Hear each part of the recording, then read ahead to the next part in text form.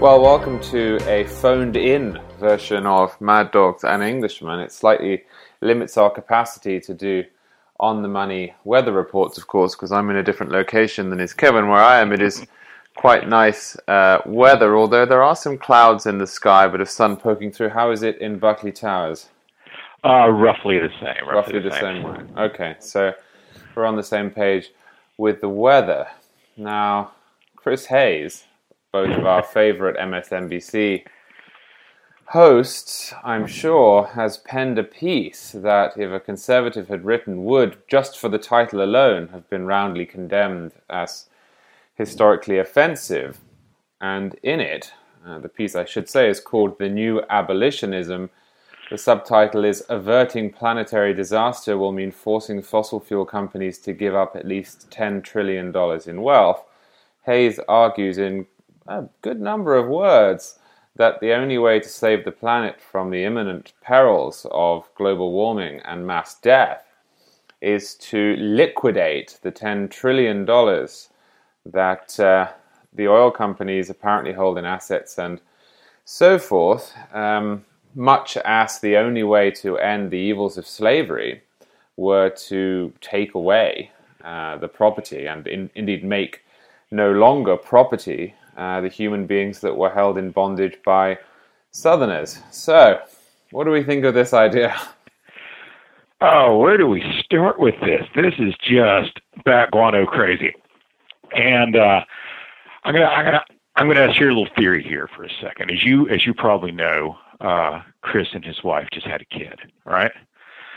And he announced this on Twitter the other day. And I'm gonna assume this is sleep deprivation talking here, and he's not actually this ridiculous.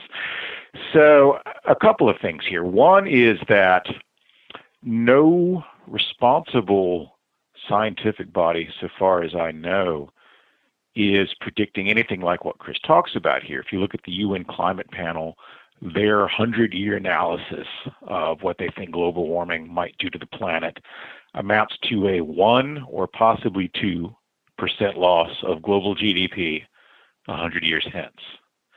So, yeah, some possibly bad things associated with that, but not necessarily, the sort of catastrophic comet hitting the planet stuff that Chris seems to be thinking about here. But the bigger and sort of nastier issue, I think, is that the problem with slavery wasn't that abolishing it was going to cost slave owners money. The problem with slavery is the entire idea of having property in human beings, which is wrong and immoral and evil. It wouldn't have mattered if the value of those slaves was a dime. It wouldn't have mattered if it was $10 trillion. It's the it's the moral point there that really matters. So the idea, there's so many things wrong with this. So the idea that you can just sort of pillage energy companies in the name of heading off a 1 or maybe 1.5% loss of GDP 100 years hence is questionable in and of itself. But then as a purely practical matter, Chris is nuts here, because when you're talking about oil companies, you're talking about a lot of state-run companies like Sinopec, which is run by the government of China. Good luck with that. Good luck telling these people that they're going to forfeit their assets to your climate change project. They got nuclear weapons, buddy.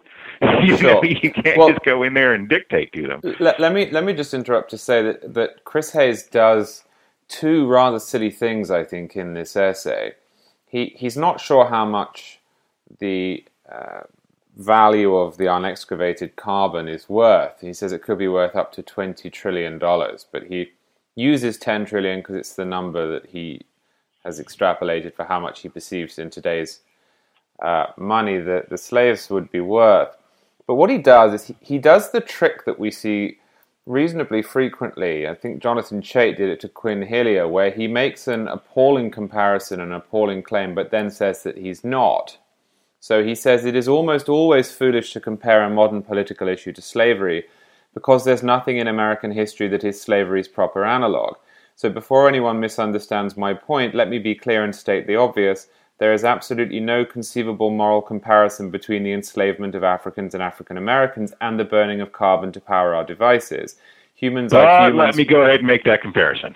Right. And he says humans are humans, molecules are molecules. The comparison I'm making is a comparison between the political economy of slavery and the political economy of fossil fuel. Now, I have an issue with that, not only because, as you say, he's effectively making the comparison but then saying that he's not, but if he genuinely believes that the problem is so acute, so deleterious, so fatal, that it would be worth liquidating $20 trillion worth of assets, and I should say devices is something of a euphemism. It's not as if the majority of that energy is going to power iPhones, it's going to power hospitals and heating bills and food production and transport and all sorts of things that make people live longer and in a more happy sense. But if he believes, and you do hear this a lot on the left, that we are all going to die, that Bangladesh is going to be flooded and everyone there is going to drown, that we will not be able to walk outside, as Bill Maher said when I was on his show,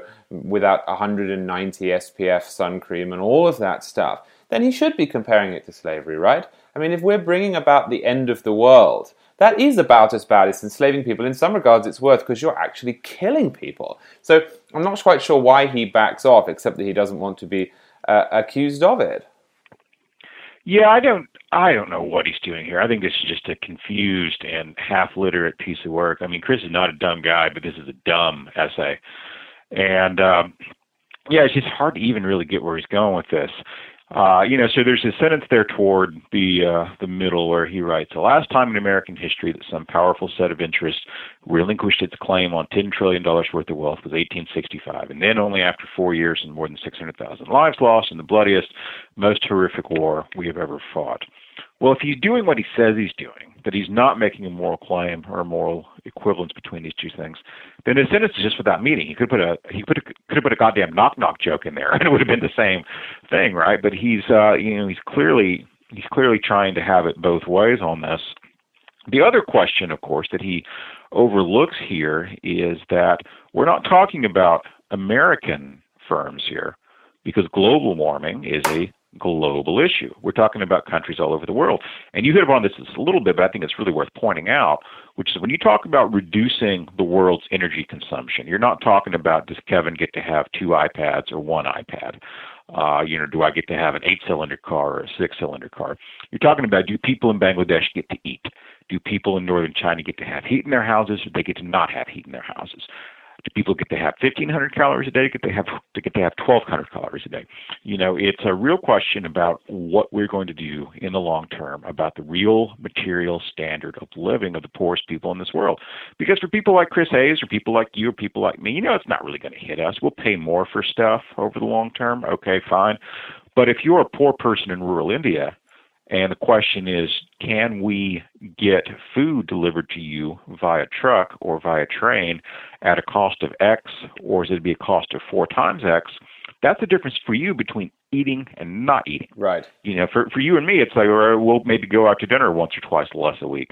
But for people in, Pakistan and lots of other places, Africa certainly, it's a question of eating, not eating, having energy, not having energy, having schools with lights on, having schools with no lights. And Chris doesn't even begin to address this problem. He just refuses to deal with the fact that there are always going to be trade-offs here. There's no such thing as clean energy. We all know this. Every source of energy is going to have environmental impacts. And every attempt to legislate those away is going to have economic impacts. So you've got to figure out where the balance is. Right. Now, I think it should be said that a mistake conservatives often make when debating this is a mistake that progressives made routinely during the Bush administration, say, and that is to look at what might happen were progressives right and were progressives to get what they want, and therefore presume that the initial claim is wrong. What I mean by that is to look at, say, Chris Hayes' preferred solution here, and to say, across the board, because the left would benefit with higher taxes and more regulations and the green energy programs that they want, therefore the claim that there is a problem must be wrong. And this always reminds me of, there was a lot of stupid print in 2002, 2003, 2004 from people effectively saying, well, look how Bush has benefited from 9/11. And in the early days, politically, Republicans really did, because they were harsh on terrorism and these questions in a country that was baying for blood, really. Therefore, they must have planned it, or therefore they must be embellishing the threat. Right. Now, generally, as I say, I think conservatives make a big mistake. But it is, a little bit difficult to make that case in this instance. I mean, you have to ask the question, hey, why would anyone think that people who hate capitalism might hijack the climate change train, right? That's just a little too convenient to me. There's no evidence whatsoever. And I'm not a global warming denier, as the phrase goes. I'm somewhere in the middle, which is that I think that clearly there is a problem of sorts, but I don't think it's as predictable as we think it is. The models are all over the place. Secondly, whatever is happening, I really don't think that trying to stop it is the right way forward. I think trying to deal with it is probably the best way. But, I do laugh in the faces, frankly, of people who say that we're all going to be dead within a few years. The fact that he has called for this is just a little too convenient in my book, because the input for the driving force behind it is nonsense, and the suggestion is well over the top. I'm sorry, I don't quite get what you mean there. Well, what I mean is that he, this is not a serious conversation, right? This is the sort of ranting of somebody who has a particular view of the world and has decided that government is the solution to it. In this case, I think conservatives would be right to be suspicious. You have somebody who doesn't like capitalism, and he's taking the most possibly extreme version of what problem we're facing, and then he's sort of dealing with it in his ideal world with the most extreme possible reaction to it. Yeah, and I see what you're saying. And the thing about people like Chris is that no matter what the set of problems is, the answer is always the same, which is, can we seize wealth from people who have what we think is too much of it and use it for our own ends? Yes. Can we think of some way to financially or economically disadvantage folks that we don't like? And at some point, I think that approaches intellectual dishonesty. And I think that this particular piece by Chris is sloppy enough that it certainly gets up to the edge of that. If it's not outright maliciously dishonest, it's certainly it's a mess and it's incoherent. Absolutely. Now, I thought perhaps for the second half we could talk about the Supreme Court decisions today. I spent a little time this morning reading the opinions and the dissents. I'm not sure how up to speed you are, but you mentioned them earlier before the show.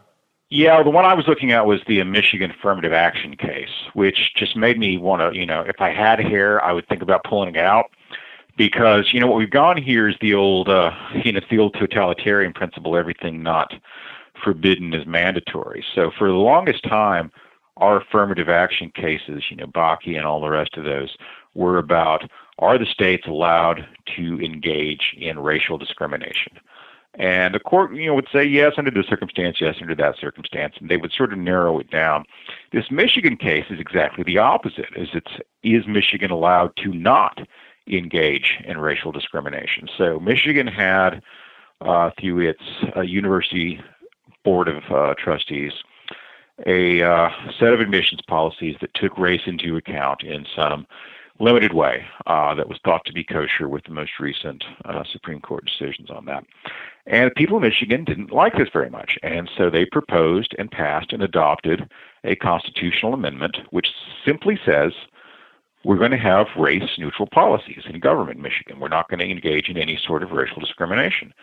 And this was taken all the way up to the Supreme Court as being potentially unconstitutional. And Scalia is basically screaming in print here, or he's saying, it's come to this. We have an equal protection clause that says that you can't engage in racial discrimination, and we have a case now deciding whether that clause means that you have to engage in racial discrimination. I have the text here, actually. If I think we should probably read this because it really sets up the question. Scalia says, and Justice Thomas concurs with this opinion. Scalia says, "It has come to this, called upon to explore the jurisprudential twilight zone between two errant lines of precedent, we confront a frighteningly bizarre question. does the Equal Protection Clause of the 14th Amendment forbid what its text plainly requires? Needless to say, except that this case obliges us to say it, the question answers itself. While it doesn't necessarily answer itself, it was a 6-2 case. Kagan recused herself, or abstained, and Breyer joined with the five who are typically referred to as conservatives. But isn't it worrying that there were two members of the Supreme Court who effectively sided, and there are some dodgy precedents which cloud this, but who effectively decided that it was possible that an amendment which explicitly calls for equal protection might have made it illegal for a state to ban unequal protection? Yeah, if you read Sotomayor's dissent here, which she very dramatically read from the bench, it's shocking. It's legally illiterate. It's logically incoherent, and she's basically making the sort of Orwellian argument that the decision to get rid of racial discrimination amounts to racial discrimination, and the only way to assuage racial discrimination is to mandate and require racial discrimination. I don't see how you get that out of the Equal Protection Clause unless you're just not trying to, and this is really disturbing. I mean, I was always, of course, pretty skeptical of Sotomayor from the first day, given her politics and given her CV. But in this case, she really takes the mask off as being just a naked political activist. I mean, if you read through her dissent, there's basically nothing about the law in there. I mean, it's all just politics. It's all, essentially it amounts to an argument that if there's an election about a constitutional amendment, and the election doesn't go the way that MALDEF and the NAACP want it to go, then its effects have to be invalid. Yes. Her argument here is really weird. So she's saying that people in Michigan could have, for instance, lobbied the university authorities to change their admissions policies, and that would have been okay. But by changing the Constitution, by changing the fundamental law, they took away the ability of people who disagree with them from getting what they want to. So she's essentially saying that, my side lost the election and therefore the election has to be invalid because of this weird, disparate impact standard that sort of underpins all these assumptions. And I think that it's nuts and it's borderline totalitarian. Yes. One thing that interested me reading all of the majority opinion and the dissents was, we hear so much about this 5-4 split on the court. There was an interesting event that I watched on YouTube of Justice Scalia and Justice Ginsburg at the National Press Club. I think it was held last week. And of course, they're great friends. Yeah. And they love going to the opera together. And it was nice to watch them together. She is looking very old, but it was nice to watch them together because they obviously like each other very much. And the host said to Scalia, well, what about these 5-4 decisions and what about the split on the court? And how about you two? You often disagree vehemently. And he said, well, actually, we don't disagree all the time. It's not as if it's always 5-4. That's just the way the media portrays it. And sometimes on the knee-jerk cases is what he called them. And today was interesting because two cases came down today. On the affirmative action case that we were just discussing, as I say, it was 6-2. Breyer joined with Roberts and Kennedy and Scalia and Thomas. Although Scalia and Thomas didn't think much of the decision. And Alito, no, I agree, but it still went 6-2. Kagan recused herself. But on the other case that was held today, it was a Fourth Amendment case, and it was a complicated one. But the root question was what constitutes probable cause, and the four dissenters with whom I agree were Scalia, who wrote the opinion, Ginsburg, Sotomayor, and Kagan. This is a case out in California of somebody who had marijuana in their car, and they argued that their car should never have been searched because somebody who called in and said that they were drunk driving, that they were acting erratically, is not enough evidence for a cop who then follows you and finds literally nothing wrong with your driving to search the car. What they said they were drunk driving. The cops followed them, found nothing wrong, but stopped them anyway.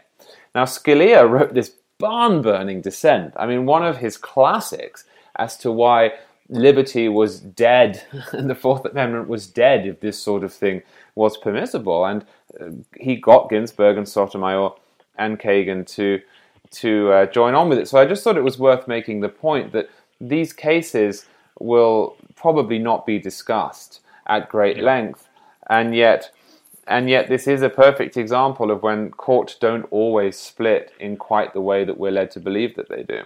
Yeah, the great thing about Scalia, and what's really enjoyable about him, is that he really is, a guy who takes his own rhetoric seriously in terms of being a textualist. I remember some years ago there was I want to say it was an obscenity case, and it was a First Amendment case, and a lot of people expressed surprise when Scalia came down on the free speech side of the case, because the other side of the case were conservatives who were looking to enforce this obscenity law. And there was some commentary about that, and Scalia just said, "Look, the right of the people to speak and free speech and free press shall not be infringed. It's not that hard." Yeah. And he doesn't like the stuff that he was ruling in favor of. I think it might have been some sort of pornography or something. But he's like, look, the First Amendment says what it says, and it doesn't matter if Right. I'm a conservative, it doesn't matter if I'm a liberal, it doesn't matter if I'm a libertarian. The law is what the law is. And this is what is so disturbing about Sotomayor and her dissent today. She does not give a hoot what the law says.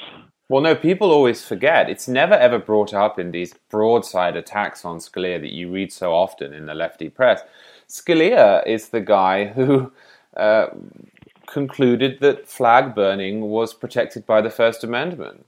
Scalia, that might have been the case. Scalia loathes flag burning, absolutely loathes it, and it was discussed in the press club event that I watched. He said that it is really one of the worst things that you can do, but it is clearly protected as speech under the First Amendment. And I do worry about, I don't want to get too far back into our rule of law conversation, but I do worry sometimes that these issues are discussed in the press, and in other words, they are discussed in the one arena that the general public watches, as if they were just political decisions.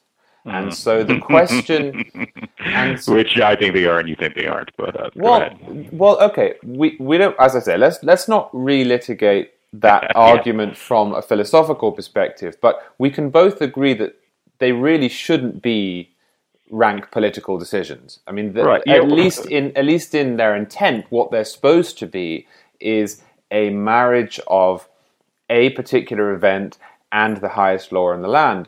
And I'm not so much saying that, there aren't people on the bench, and there haven't always been people on the bench who are going to put forward their own particular point of view and use their position to forward their politics.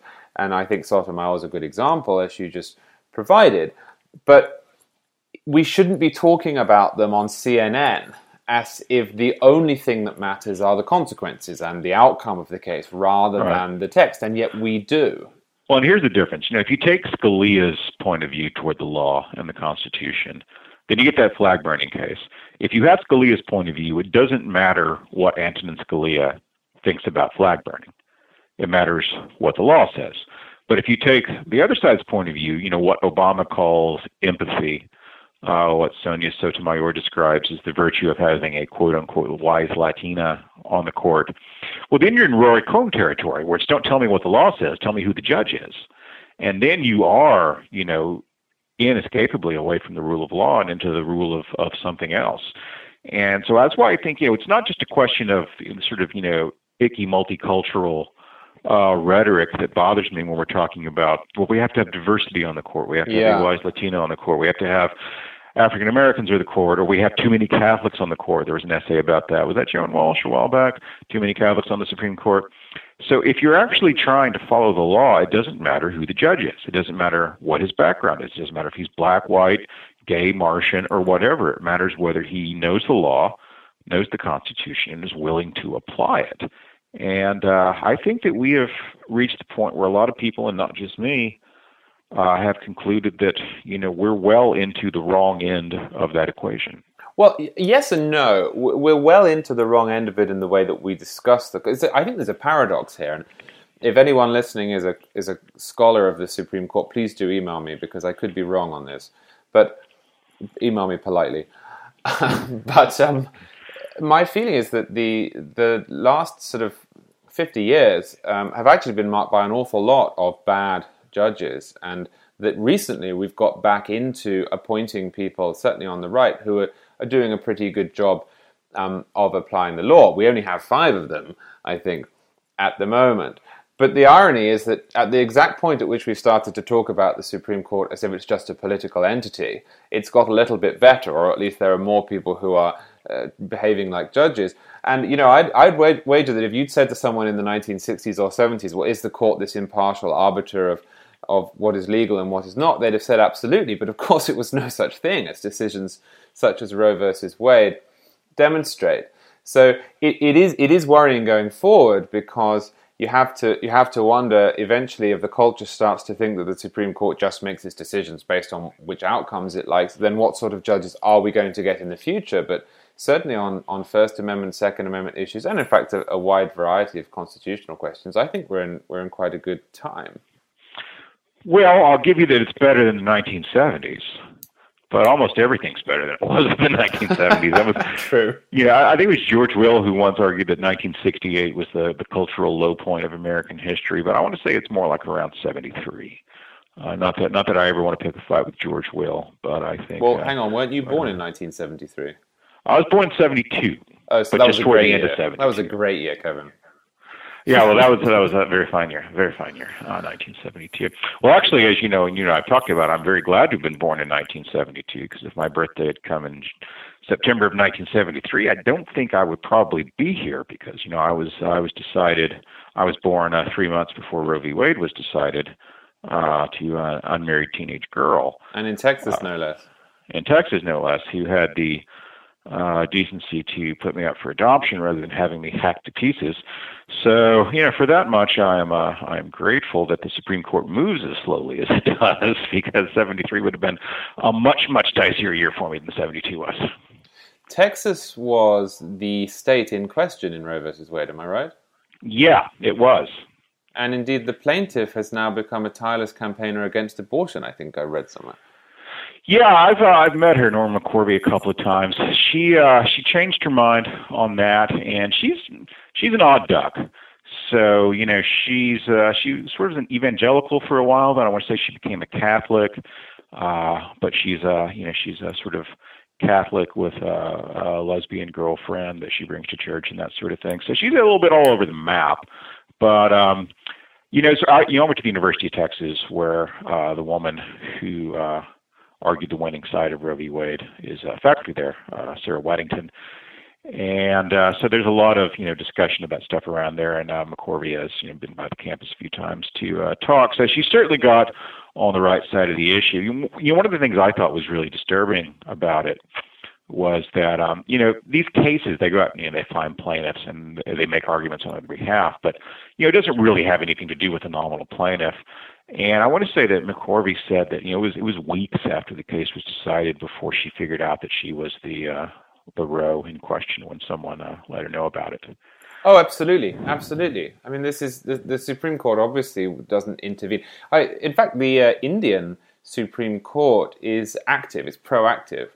So if it sees that there is action by a government agency that it believes to be unconstitutional or a violation of the law, then it will issue an order instructing... Right, doesn't have to have a case. Absolutely, but of course, because the Supreme Court is reactive and it can turn down or accept what it wants to, then you tend to get a head of steam behind cases. Very rare. It's always the sort of romantic movieized version of events where one guy fights all the odds up through the courts and eventually gets his case heard. But of course, what it really does is reflect large societal trends. By the time that the court makes a decision, it's very often trying to reconcile various different decisions that the district courts and circuit courts have put together. So absolutely, I mean, yeah, she's the name on it. And this is why I wrote in my piece about Mitch McConnell. I sort of feel bad for Sean McCutcheon, rather, in the sort of recent campaign finance case, because it's one thing to throw Citizens United around with abandon and with vitriol or with love, but his name is now going to be the one McCutcheon is going to be thrown around. But a name that shall live in infamy. Yeah, he of course though is just emblematic. He's the product of a movement that has for a long time been trying to get rid of these laws, as with her. So Yeah, Yeah. it's Well, since the subject of Sarah Weddington came up, I thought I would mention we should probably talk about, the three most charming and entertaining things ever written by a feminist college professor.